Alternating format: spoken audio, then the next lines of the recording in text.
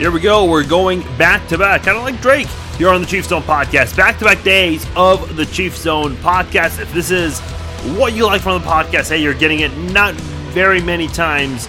Will we have a situation where we do back-to-back days of the podcast? In fact, I don't think I have done that in several years. So, very rare incident here.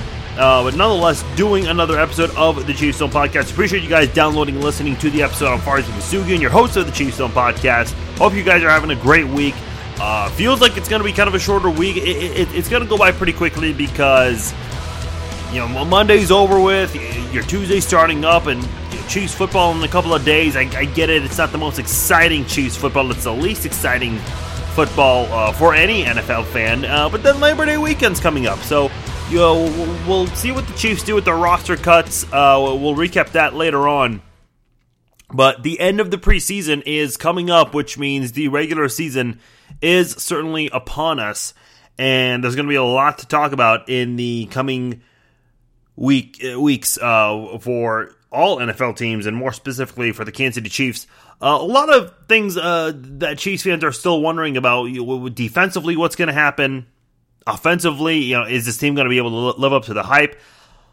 A lot to really uncover here, and we talked about some of that with Matt Connor, editor over at arrowheadaddict.com. If you missed yesterday's episode, check it out on iTunes and Google Play, still available. Speaking of iTunes and Google Play, you can go there, subscribe to the podcast, and hit the share button as well. Let your friends know about the Chiefs Zone Podcast. If you want to interact with me, you can do so in a couple of easy ways. Facebook.com/Farzin Vousoughian, that's my Facebook page. Give it a like, follow me on Facebook. You can also follow me on Twitter at Farzin21.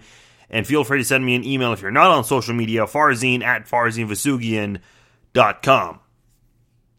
So here's what's going to be going on in the next week and a half leading up to September the 9th. Of course, the Chiefs will play on Thursday. And as far as this podcast goes, we'll do a recap of Thursday's game.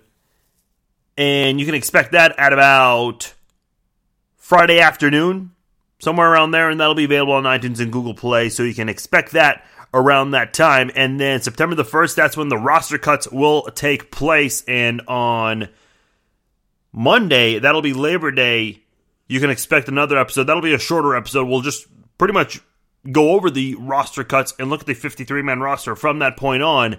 And then from this point forward, anytime the Chiefs have a Sunday game, you can expect an episode of the podcast to be released Thursday morning. First thing Thursday morning. You can expect it on iTunes, Google Play, wherever you listen to the podcast, and download the podcast from there. And you'll have a couple of days to check out the preview edition of the podcast before the game. If we have some sort of situation where the Chiefs are playing on a different night, even if it's a Monday night game, we'll still do the the previews, which will be released on Thursdays. But as far as Thursday night football games go, we'll play that by ear, especially when it's kind of a tight week right there, especially with podcasting and trying to get these episodes out as soon as possible, recording them, putting them all together. But nonetheless, we'll still have recap and preview episodes each and every single time. As far as recap episodes go this season, we won't be doing the closing segments on those episodes. We'll just keep it strictly to the game.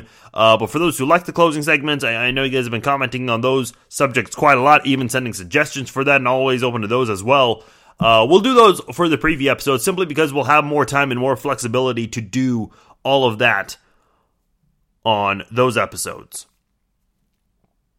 So that's going to be coming up for the Chiefs Zone Podcast in the next week and a half. I definitely want to talk about the fourth preseason game. Not going to get into it too much because it is the fourth preseason game. I think there are a couple of guys that I have my eye on, and I want to see how they do in this game, and guys who could be fighting for a roster spot. I'll tell you guys who I think could be some surprise cuts, and guys who could pleasantly surprise us and make the 53-man roster. I've got a couple of interesting names out there, and maybe you guys will agree or disagree. Let me know your thoughts on social media or send me an email on that. But before we get into that, I want to talk about a couple of things. First and foremost, I'm sure you guys have all heard by now what happened in Jacksonville with the shooting. And we don't generally talk about these kinds of subjects on the show, but in a way, it relates to the NFL because, as I'm sure you all know, this was a Madden tournament that took place in Jacksonville, Florida, and if I'm not mistaken, that's the area where the EA Sports headquarters are located at. and they held a massive Madden tournament that, if I'm not mistaken, these kinds of events generally get a lot of people that come out for these kinds of things. And look, good for them. I mean, if that's your thing, hey, why not? I mentioned before, I've seen EA Sports, they go live on Facebook, and you see some guys playing Madden on there, and the shooter, the suspect, who is dead, I recognize his face, because I remember watching EA Sports just to see what their live videos were about, and it's these competitive video gamers playing, and I don't remember the guy's name, but that guy, the gentleman who basically pulled the stunt at the shooting, I recognize his face. That guy does play Madden competitively, supposedly a world champion in the video game world. And he supposedly did this after he lost a game of Madden at the tournament. So I'm not exactly sure. I mean, this is disgraceful. Look, video games are fun. They're meant to be fun. They really are. But I think some people take it to a whole nother level. And obviously we saw it with this guy here. Just horrific. 2 people dead. 11 others injured. And they're all going to an event where they're trying to have fun. And we see this a lot with people who are going to concerts. And these unfortunate incidents happen. And I'm not going to get into gun control or any of that, because that's not what this podcast is about, and I don't even have the answer. I don't even know if the people who are quote-unquote experts on these kinds of subjects even know the solution to these kinds of things. It's a very hard position to be in when you want to try to end these shootings, but that's not what this podcast is about, of course, but it is very sad to see, and it's worth talking about on this podcast because it is NFL related in some way. It's from the Madden tournament. I know a lot of listeners are video gamers, or at the very least played Madden, or have played one of the Madden games in the past. So everyone's familiar with Madden in some shape or form, and it's just not good at all. I mean, these are football fans who are coming out wanting to basically just have fun and maybe win the prize money, whatever the giveaway is for whoever does well. But it's just very unfortunate that you see that in this case, and you kind of wonder, if EA Sports or any other organizations out there, when they have events like this, do they heighten security? Do they shy away from events like these in the future because of one person's actions? It's unfortunate to see that those kinds of ideas could be pondered around for people responsible for organizing events like this. So very, very sad to see and hear about with the Madden tournament in Jacksonville. And by the way, I do have to say, I did recently buy Madden 19. I don't buy Madden every year. I usually buy it every other year. The last Madden I played, I believe it was Madden 17. That was Tyreek Hill's rookie year. They always name it the year ahead, the number-wise, which is kind of weird, but I think they always name it whichever year the championship will be, which makes sense that this year's Madden is Madden 19 because the championship takes place in 2019. But nonetheless, that's a good Madden game to use to play with the Chiefs, that is. But Madden 19, if you want to use the Chiefs, my God, defensively the team is bad. Offensively, Patrick Mahomes is terrible on Madden.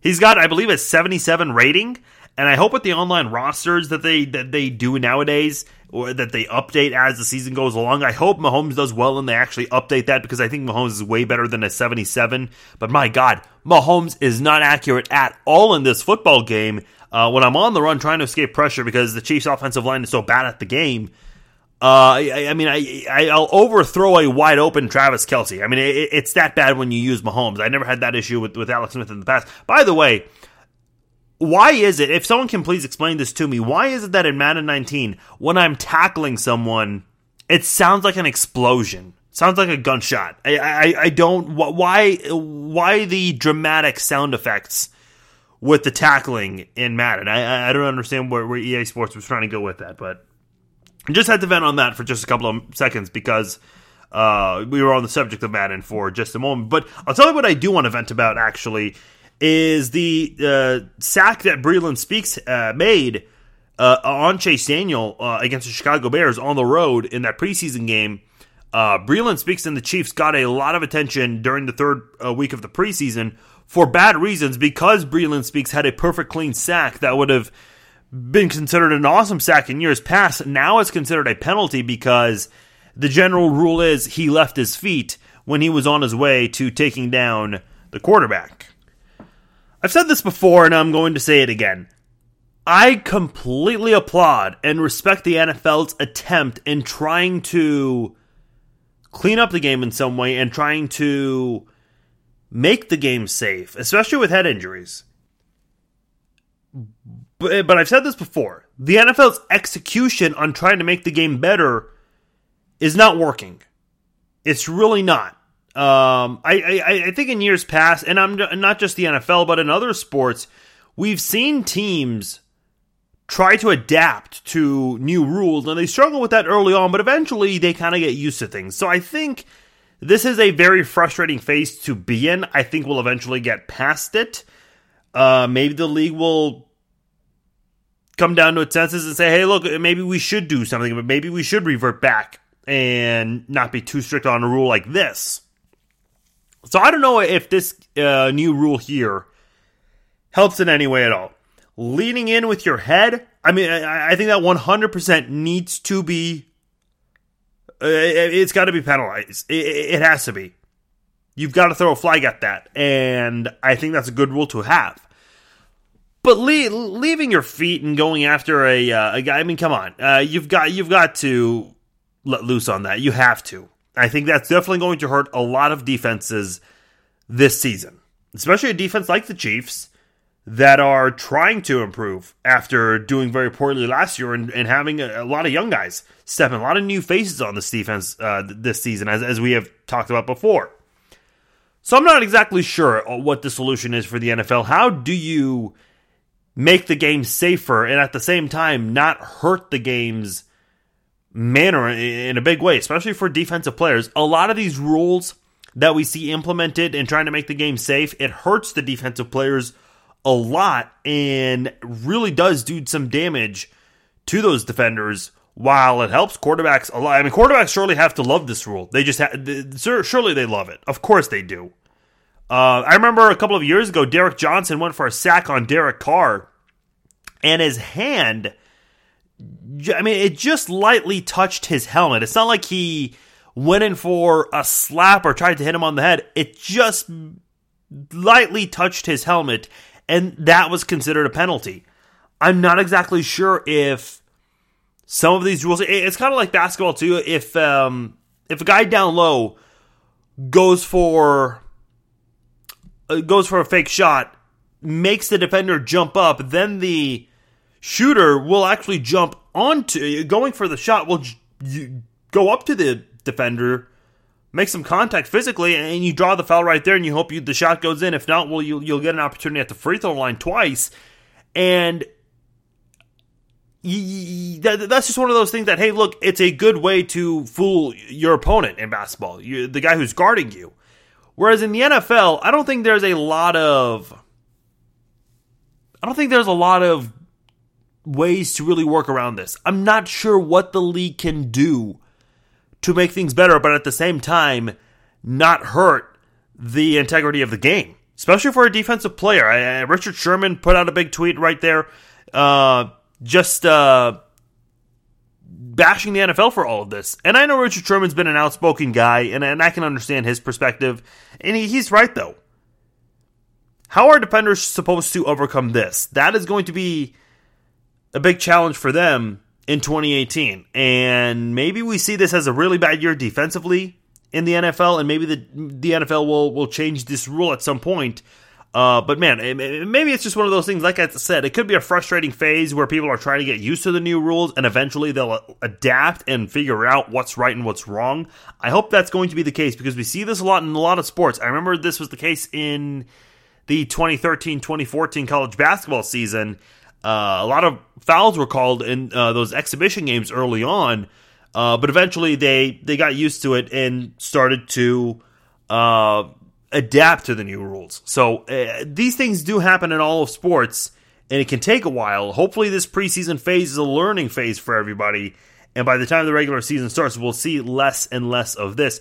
By the way, someone had mentioned, I think it was on ESPN Radio, on Sunday that these new rules that come into play where flags are thrown, it happens on 1% of plays. So it's not like these are happening too much, but when they do happen, it sparks a lot of attention, and it gets people kind of wondering, what is a defender supposed to do when they're trying to go after a quarterback or the ball carrier? That is kind of a frustrating thing, and I get that part of it a lot. And here's the thing, I'll say one last thing on this. Penalties suck for defensive players because if it's 3rd and 25 and you commit this penalty, it's an automatic first down.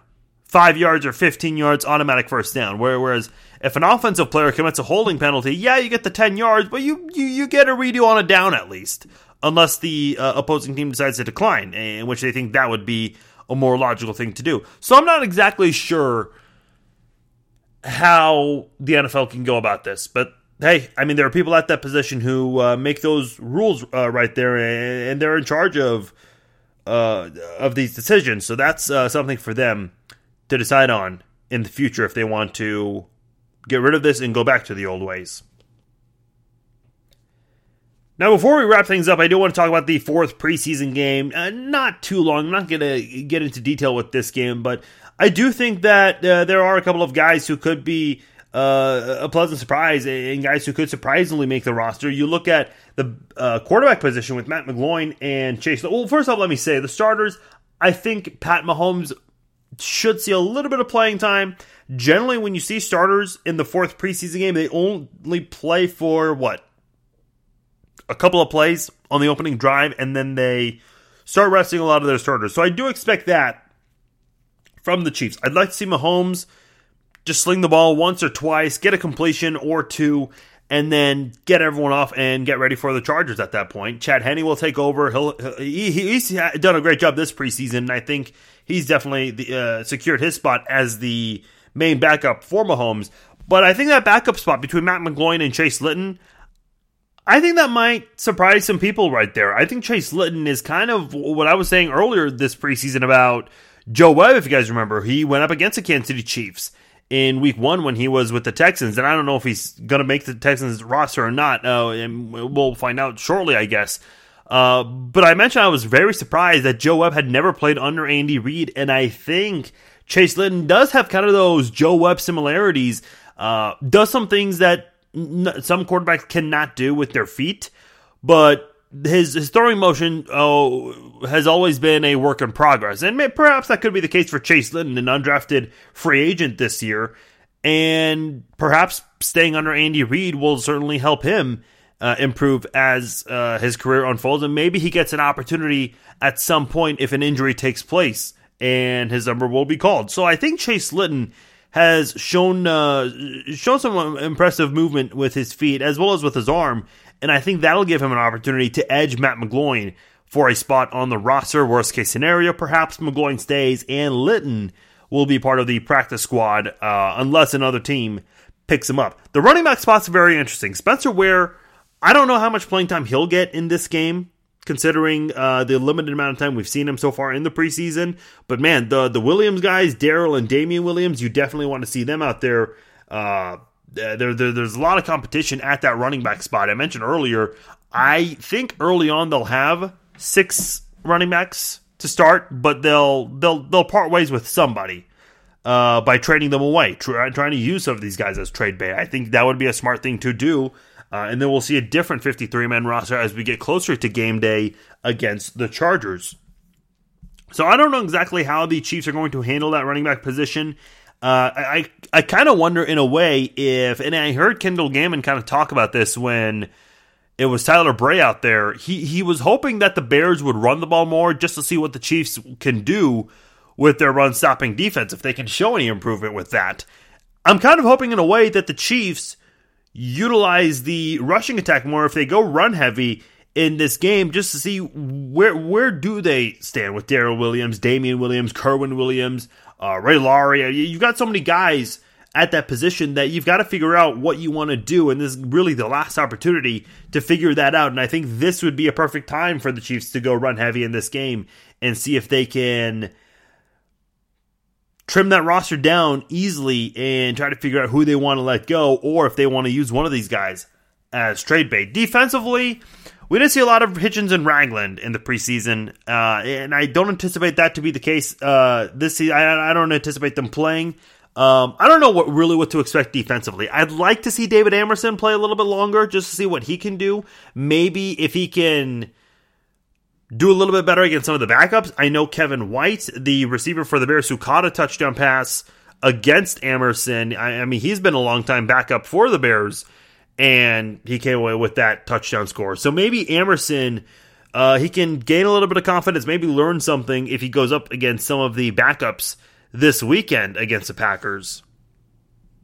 But man, everyone just wants to see the run defense improve. Everyone wants to see an improvement in that area because that has been the Achilles heel for Kansas City's defense for a very, very long time. They've had a couple of good moments here and there, but we've never seen a good long season, maybe outside of 2013, where the rush defense was one of the best in the NFL. Here's my thing with this, because I don't know how everyone feels about this, but I did say for a long time that this offseason that I think this defense is going to improve. And I'm willing to admit right now that I have a feeling that prediction is going to be wrong. I don't know what Steven Nelson, David Amerson, depending when Nelson's going to return. David Amerson, Kendall Fuller. I like Kendall Fuller. He's looked very good so far. But I don't know what this group of cornerbacks can do. I know Orlando Scandrick came in. I know he didn't look too good, but in his first game, I think he's kind of getting used to Bob Sutton's playbook, so we may need to give him a little bit of time. And I think Orlando Scandrick's the guy who's probably going to play a lot in the final preseason game so he can get his feet wet more with this Bob Sutton defense. But I'm pretty nervous about this secondary here. And the Marcus Peters trade has been brought up a few times this preseason. Look, say what you want. I know Andy Reid, when he said before the trades were official with Alex Smith and Marcus Peters, obviously he couldn't comment on that. But there was a lot of talk out there in the media about how Clark Hunt wanted Marcus Peters to go because of his actions and protesting for the anthem. And Andy Reid did say, look, I can't comment on those two players, but he wanted to make it clear that he and the GM have control of the roster and that Clark Hunt gives them full control.